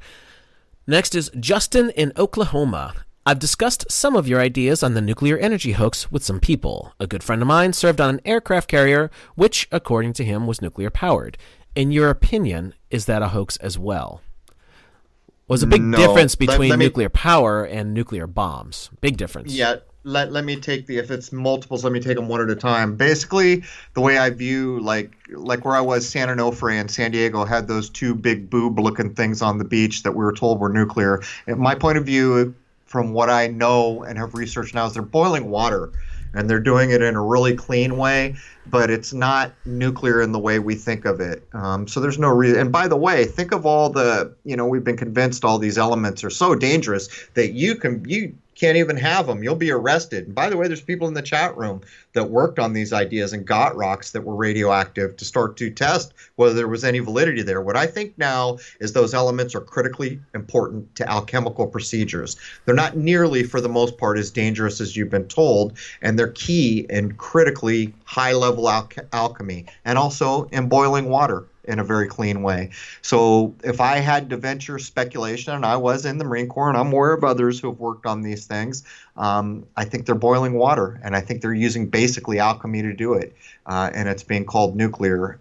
But you think of it in the way a bomb hit Hiroshima, and I think we've done pretty well at divesting any reality in that. Yeah, the concepts they're using, while they're said to be similar, are really, in fact, not. I actually have two relatives back in Pennsylvania who work for the Berwick power plant, so I know that those things are real. As a matter of fact, when I was in high school, my Uncle Bob, who's my godfather, brought me a radiation suit, everything but the mask, for me to take in, along with some mock pellets and a little package that did some explanation on how it works and all that.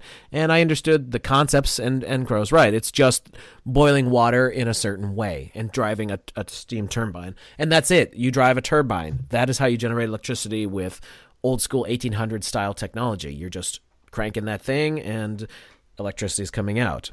How you're driving it is the question. And that's really what nuclear power is doing, is boiling water, driving the crankshaft, and boom, you got electricity. Nuclear bombs, on the other hand, well, totally different story. And while I do understand the concepts as presented, as Crow said, we've done some work, and, they just may not be great big boom objects, are they? No, nuclear weapons don't exist as described. All that stuff, all those that's conventional conventional blasts you've seen. People are starting to pick up on some of the things we've laid down and gone back through all the footage to begin to show. There's all the work down in Vegas where they got two groups of military men. One group, they said, you're putting in conventional explosives by the tonnage, so we compare it to the real nuclear blast over there. Don't go there, it's dangerous. But over there, where they couldn't go, was another group told the exact same thing. And they were both just mega tonnages of TNT or something similar like C4. It's pretty provable from my point of view. Well, there's a lot of old film of that, too. Well, how anyone who wants to think of a creator, how much of a creation would be if the ants down here could destroy the creation? That was the first logical problem that got me going. Really, this place is perfect from our point of view, and you're telling me some dude can figure out a way to destroy it all with a red button? There's your first logical problem. We get convinced that science can do the most magical of things. We really do. And while it can do some amazing things, a lot of what drives the nonsense in this world is our belief in things that common sense should tell us instantly are not possible. Next from W. King. This week, it was reported that 60 million American adults now own a smart speaker. Do stats like this make you want to cry like me? It's a terrible thing because what it implies is that a person has bought into the instant gratification to the degree where they can't even consider the very simple, real reality that if I speak to that thing anytime, it's listening to me the whole time. In other words, it is recording everything all the time. And it's unfortunate because it's not that hard for a human being to figure that out, even if they're not technical. For those of us who do have some technical chops, it's terrifying to think of what the Internet of Things is going to bring. It will get to a point where so much data has been collected that they know what you're going to do before you do it, because unfortunately, the measure of a life well lived should be that I have no idea what will happen tomorrow because I don't know what I'll be doing tomorrow. When the truth of it is that most of us know exactly what we'll be doing tomorrow because we did the exact same thing yesterday at about the exact same times. And that is mark and measure for the perversity that has surrounded us. We no longer live and choose our lives. We're kind of locked into these loops because of modernity. Now, here's the funny thing. Well, it's not very funny, but any of these smart speakers, meaning like an Alexa, Google this, whatever the hell they're called, there's multiple variations on it. Even Siri on your phones or Hey Google on your Androids. I'm pretty sure that any modern appliance, at least the nicer ones that have screens and things in them, because so many things do, they might even have microphones of some sort put in them at this point that can transmit data on the Internet of Things. So it probably doesn't even matter, or maybe soon it won't matter, whether you willingly buy one of these little dumb boxes to communicate with, because they probably, if you buy a top-of-the-line refrigerator and it's got a nice screen in it that's connected to the Internet, it's probably listening to you anyway. Has everyone forgotten 1984? Has everyone forgotten what circle of people created 1984? Has everyone forgotten that 1984 is a blueprint, as is Brave New World, as is Animal Farm, as are a number of books written in and around Tavistock and the circles of royalty and the H.G. Wells crowd and the Darwin crowd and the Freud and Jung crowd and this group of basically European oligarch. Has everyone forgotten that? What did Winston contend with in his room every day with Big Brother? Where do you think all this goes? It's not hard for a human being that's so not lost in frickin' selfies and so self-involved for instant gratification and this kind of self-inward thing that technology is bringing. I mean, a selfie, that really says it all.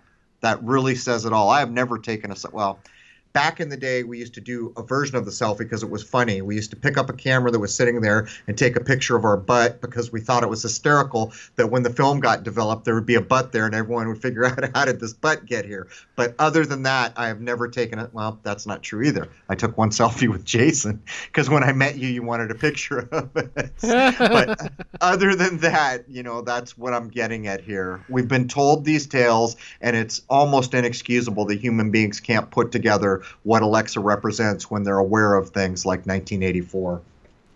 Next is from Jennifer. Can you comment on why I was forced to take an Amazon Echo, although I gave a few good reasons why I didn't want one?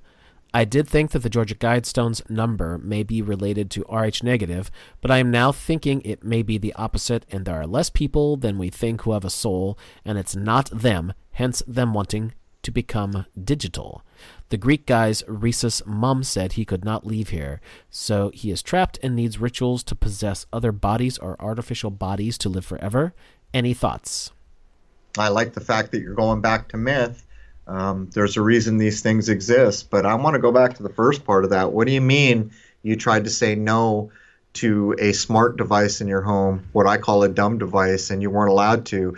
This is case in point for the age we live in. Have you noticed that a lot of the things that you say, I'm not interested in that, they keep pushing till they try to get it in the door? Well, meet Crow. When I say no, I mean no. Not the first time, not the second time, but every time I say it until it's heard. I have the right not to have these things around me.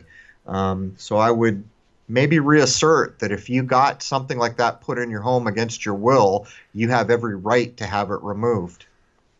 I don't actually understand that either. How could you be forced to have it? I mean, it's... I think maybe cancel Amazon Prime? Yeah, I'm thinking maybe the implication was, to have these services you're using, you must have this. That's not true. Look at the smart meters is the same thing.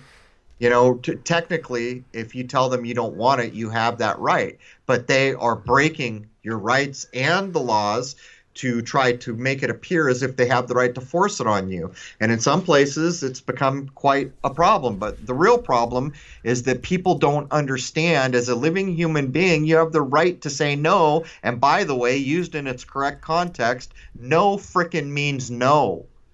It's just unfortunate that enough of us forgot how to say that word. Yeah, absolutely. I mean, come on. You don't have to take anything you don't really want. It's a big deal, man. It's a big deal. It is a big deal. Let's see. I think there's a little more to this one. In the interest of turning everything upside down, what if free will is not a positive, but part of the problem? True freedom, then, is the positive where each person can create good things for others, while free will impinges on others' free will, leading to scarcity rather than abundance. Well, let me rephrase the whole... You see, point of view is a big thing in this world, and it's used against us every day. A human being with a moral upright compass cannot have their point of view skewed. That's a fact. You cannot easily program a human being with a morally upright compass locked on due north. That's a fact. So what we're basically saying here is free will, that's given by the creator or by the divine spark that comes into a human being. And you know who doesn't really have it at the same level? The animal kingdom. Animals spend most of their lives reacting. The deer in the woods hears a stick break and he bolts because, man, it could be his life. And that's a true thing. And that's why he's running. So for the most of a deer's life, they're reacting to external inputs and not making their own choices per se. A human being doesn't have to live that way. But here's the thing about being able to steer your own ship and make your own choices and have freedom of choice. With that, it's like that big 500,000 sub channel. You have a responsibility. And that responsibility is to respect other people. Because if you want to have freedom of choice, you should logically be able to work out if you fringe on other people, you're infringing on their freedom of choice. So if you infringe on their freedom of choice, how is it you can't understand it's only a matter of time before your freedom of choice? This is the whole argument, in my view, for common law. You see, back when things were sane, when this country was apparently founded, this idea of common law. If you didn't cause loss or harm someone, there's like 3 basic ideas. There's no law broken, no foul, no harm. A human being is an adult. They make their own choices. Look where we are now.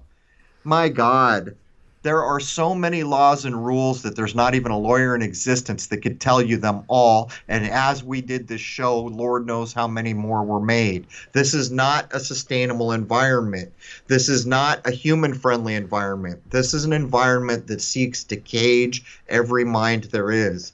And to me, freedom of choice is the biggest damn deal of all, because without it, I can't say, no, thank you, I don't want that smart meter. Without it, I can't say, no, thank you, I choose not to harm that living thing. That requires freedom of choice. That's my point of view. We're running low on time, so maybe we'll get one, maybe two more questions in. However, I think everyone doesn't understand what happened with TFR, so I wanted to address that for 1 second. There was nothing bad that happened to TFR. I started doing live streams with Wayne. Crow joined me sometimes. Great Baldini has joined us sometimes. Sometimes it's just Wayne and myself. And they seem to be getting quite a good listenership right off the bat. We thought that this would be a better platform for Crow and I to work from, so that's it. We retired from TFR. Now we don't have commercials. I'm in control of the audio, so it's much, much, much better. And that's pretty much it. We can do things on our own a lot better than being under someone else's platform. That's all. We have nothing against those guys. They're great. I love what they do. Hopefully they'll keep on doing it. So there's no bad blood or anything there. Let's be clear, too. I mean, I work at this 7 days a week, 10 hours a day to pull off the level of shows we try to hit every time. So what it comes about is return for the effort we put in, and that return is having the opportunity to offer ideas to minds. Look at how many people are here right now. I see something like 342. The numbers over there were never getting even in this ballpark, and that was a big part of it. But they never told us what to say. They never impinged on our rights in any way. They were good to us, just to be perfectly clear. All right, first question from Brian. The basic question is, do you consider there to be a possibility of a spiritual influence guiding the evil intentions of men in power? To explain myself a little more, when we talk about the New World Order and these people in high places running the whole show, the top 1% of elites, as they're often called, in your view, do you consider the possibility that these people are being guided and manipulated by a nefarious spiritual influence? This could account for these agendas being carried on through the ages, well past the lifespan of men, and across cultures. I'm just curious about either of your thoughts on that possibility. I'd be a fool if I hadn't considered that possibility. And one thing that springs to mind every time I think about this is misery and joy's company, right? And here's one logical problem with everything we see. So let's say that the one world thing happens, they get everything they want, some dude somewhere is totally in control. Would you want to live in that world? You just witnessed the marginalization and basically captivity of an entire race of human beings, and now you're living with that. What do you think is next? And by the way, guy on the top, you don't think the two guys right under you are eyeing your butt? We might as well go live like lions on the Serengeti, really. Really, because then it becomes a bit like, like George Bush. This is not the law of the jungle. This is a new world all about BS, Mr. George Bush. It is exactly the law of the jungle. It is people who have the strength to impose their will on others, whether it's through subterfuge or naked force. And by the way, if you get your way, you're living with the lion at the top of that pride. So I'm just saying, logically, it's indefensible from any angle. My simple answer would be, yeah, I absolutely think there are dark forces going on, because people in power always want more power, and if there's something to magic and spirituality, they're going to explore the darker side of it for their own betterment, if you want to call it that. I absolutely think that there's something to that. Question 2. Man. Oh, go ahead. Well, if you want to finish up on that point. Hit it. We're running low. Question 2. Have you or do you plan to look into the mud flood theory? If you have and think there's nothing there, why? If you think there is something there, what? If you plan to, when? Yes, and we're doing it with Wayne. Right. Very shortly. Yep. We've already done it, and the notes are written. We just haven't been able to sync up our schedules. I'll give you the cliff notes. I don't accept a global reset, and I can basically demonstrate the evidence is not there for that idea.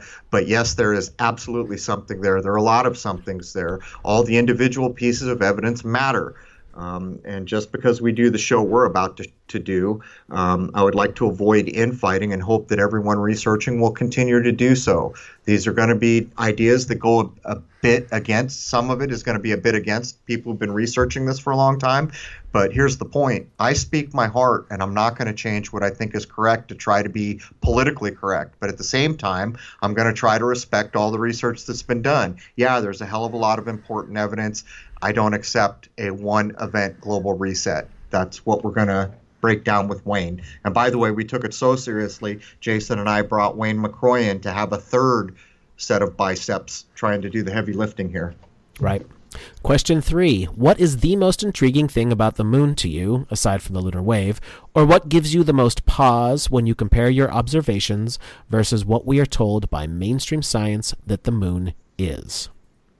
What gives me pause is there's this thing that's been there my whole life, and all I know about it is it measures a month. It's astounding. It's astounding to me that that could even be. It's like human beings being here. And how is it that our birthright wasn't to be told right out of the gate, hey, welcome to the human race. Here's how long we've been here. Here's how we got here. And here's what you're supposed to be doing while you're here. Welcome aboard, human being. Well, the moon's not a lot different than that. It's been there for apparently ever, or as long as we can say ever, and we don't know a damn thing about it. And by the way, all the people in charge have been lying about it the whole time. So basically what we've been able to prove is the lies, but that hasn't gotten, honestly, a lot closer to what it actually is. But I think it's spiritual all day, and I think it has to do directly with life in this world in the same way the sun does. Without the sun, we don't have life. So it doesn't take much to link up that the lesser light, the moon, is going to have a pretty big effect on things down here. Question 4. Have you found any other connection in older writings or other cultures with dreams and sweet things before bed, like the honey before bed idea? The phrase sweet dreams really resonated with me, and I was curious if there was a link between this phrase and some hidden knowledge about increasing your chances of dreaming documented elsewhere. I'm glad you brought this up because it's going to give me a chance to prove the value of appreciating older cultures and understanding they can teach you something. She blew my mind. I was sitting there talking to her about the dream time. We were talking about dreams. I'm trying to learn, and I pointed out this dude told me if I took raw honey, I would dream my butt off, and man, it was true. And she says, sweet dreams. Now you know what it means. And yeah, my mind was blown because there I am talking to maybe one of the oldest cultures in the world. And of course, they knew honey was there. They knew way more about nature than I probably ever will in my life. But what I can tell you is there's a secret. Very few people. How is it we can all be here as adult human beings and not understand that if we take a tablespoon or a couple teaspoons of raw honey before we go to bed, we will dream like there is no tomorrow. And what's even more is, unfortunately, in the Western traditions we have, dreams don't amount to much. Well, in every other place of the world I've ever looked at, the dreams are a big damn deal. And the first thing those people would say is, where do we go when we dream? We're not here. Are we leaving this place? Where are we going when we go into a dream state? And yet, for some reason, we're so far from it at this point, we don't even ask that question. So thank you for asking that question. There it is. Munya, part of an old culture who dropped my jaw to the floor for the same reason yours was dropped. Sweet dreams are made of these. For Crow and Jason, what book or writings would you say have been the most influential in your thinking and worldview, and why? I would have to say all the spiritual traditions I've looked at. And one thing that helped me is when I got to other parts of the world and I realized that there used to be in other parts of the world whole traditions that were set up for the idea of the benefit of all living things. The moment I bumped into that, I realized the rectitude, the undeniable moral uprightness of it. And I knew that had been missing from my life. And then when I knew that and came back to the traditions of my part of the world, it helped immensely because there was a new light shined on what I was looking at. I would say a lot of my worldviews are collected from lots of little things from lots of sources. I don't know if I could point at one book or a piece of writing and say that is what shaped me. But yeah, I'd have to think about that one. All right, but we're over time. So last question from, who was this, by the way? We've got so many questions from this person. Brian. Last question from Brian. What books would you recommend on numerology? Books or writings that might help to explain why some people use certain numbers for an advantage or a message. If I were into numerology and wanted to follow the blueprint of elites using it, what would be a guide? I won't recommend any book, and there, as far as I know, there is no book, which isn't wholly true, but let me explain myself. Numbers are symbols. I can't tell you the number of times someone comes in and says, oh my God, there's a 6, a terrible 6. That's bad. Well, no, it's not. It's a number. All things in this world have duality. Just like a battery has a positive and a negative pole, are you going to call the negative pole of the battery bad? Just like there's a man and a woman, are you going to call one half of that polarity bad? No, because if you are, you're being childish. Numbers are no different. So when you see in some of the Hebraic uses, the 777, the Ayin Zion used as a mind weapon, you see 3 7s after my name. There's 2 totally different intents going on there. The 7s behind my name are meant to reflect my corporate slave birth name because there were 7 letters in each one. And it's my fighting back against what I perceive a wrong done to me. The Ayin Zion is openly stated as a mind weapon. So there's the same number used in 2 different ways with 2 different intents. Here's my advice. Just start paying attention. When you see those 4s, like today in Kobe's, well, Kobe's last game, he had 4 rebounds and 4 assists. There's your death number, 44. In Kobe's last game, hint, hint, hint. Look at what else they told you. Well, he's 41. That's 5. 5 people died in the accident. That's 5. You start to see. That's how you learn. You look, but you see, God, I don't have time to explain this well, and I'm not doing a good job. Just because you see the media doing it, you understand how it's being misused. So then you can recognize the nonsense. But you've got to understand. You can take every 5 you just saw used in the Kobe story and use it beneficially. There's 5 apples in my orchard, and I'm going to give them to my 5 children so they can be healthy. There's the polar opposite use of the number 5. But there are archetypes that go back, like the idea of 5 being used over and over is almost certainly the human mind over matter idea, the pentagram, as we see it being used so often. So this is such a hard thing to explain to people because they get in this linear idea that these are all bad things. No, they're not. These are symbols that hold a meaning, and it is entirely based on what meaning was put into it. And even if some jackass puts a terrible meaning, you can come right behind him and put the exact opposite on the same thing. You can, because you're a human being too. I know I didn't do so well with that, but I tried. Well, perhaps we should just take a moment at the end here to discuss what the concept of intent is, because that's really what it comes down to with all this numerology. What is the intent behind what it is you're looking at? That pretty much means everything, I would say. Right. If you see something come from the news, you already know the intent. If you see something come from a movie, you already know the intent. If you see something come from TV, you already know the intent. Those are the biggest hints I can ever drop in this world. Okay? I mean, think about what I just said. Once you know intent, you know almost everything you need to know. If you know the intent is not good, then you know the information is not for keeps for you if you want to have a compass pointing north, which I do. That's the only compass I want, you see. So intent is basically the basis of everything. And it goes back to what I just said about the other religious tradition that opened my eyes. Here's a tradition where the entirety, the foundation of it was for the benefit of all living beings. You know what? That worm on the ground is a living being. That opened my eyes, you see, because before that, a worm was just a worm. But clearly in this creation, someone created or somehow that worm got here. So it's important, and I couldn't see it until I knew that. And that's wholly about intent. So there it is. All right. Well, we still got, I think, 15 more questions to get through. So I guess we're going to have to pick those up next week. All right. And next time we're going to go through some videos. And I just want to thank everybody.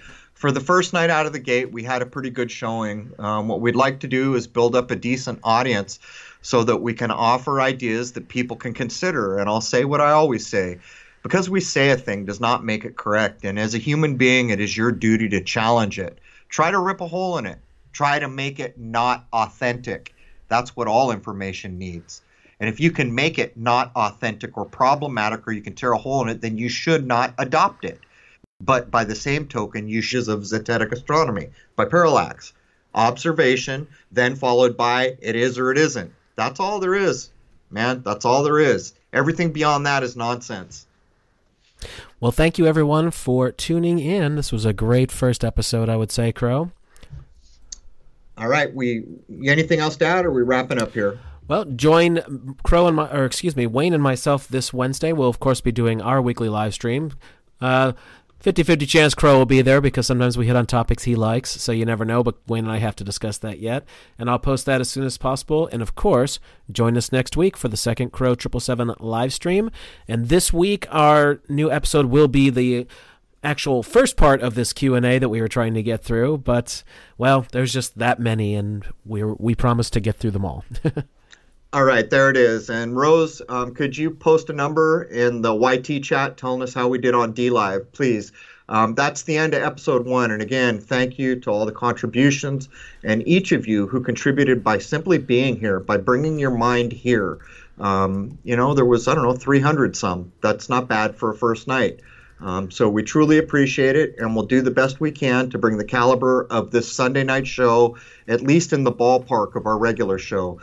But the truth is there's just not enough time in a day. It becomes nonstop research, but maybe our window isn't so big, and that's what we have to do for now. So there it is, man. Be good to each other. Cheers.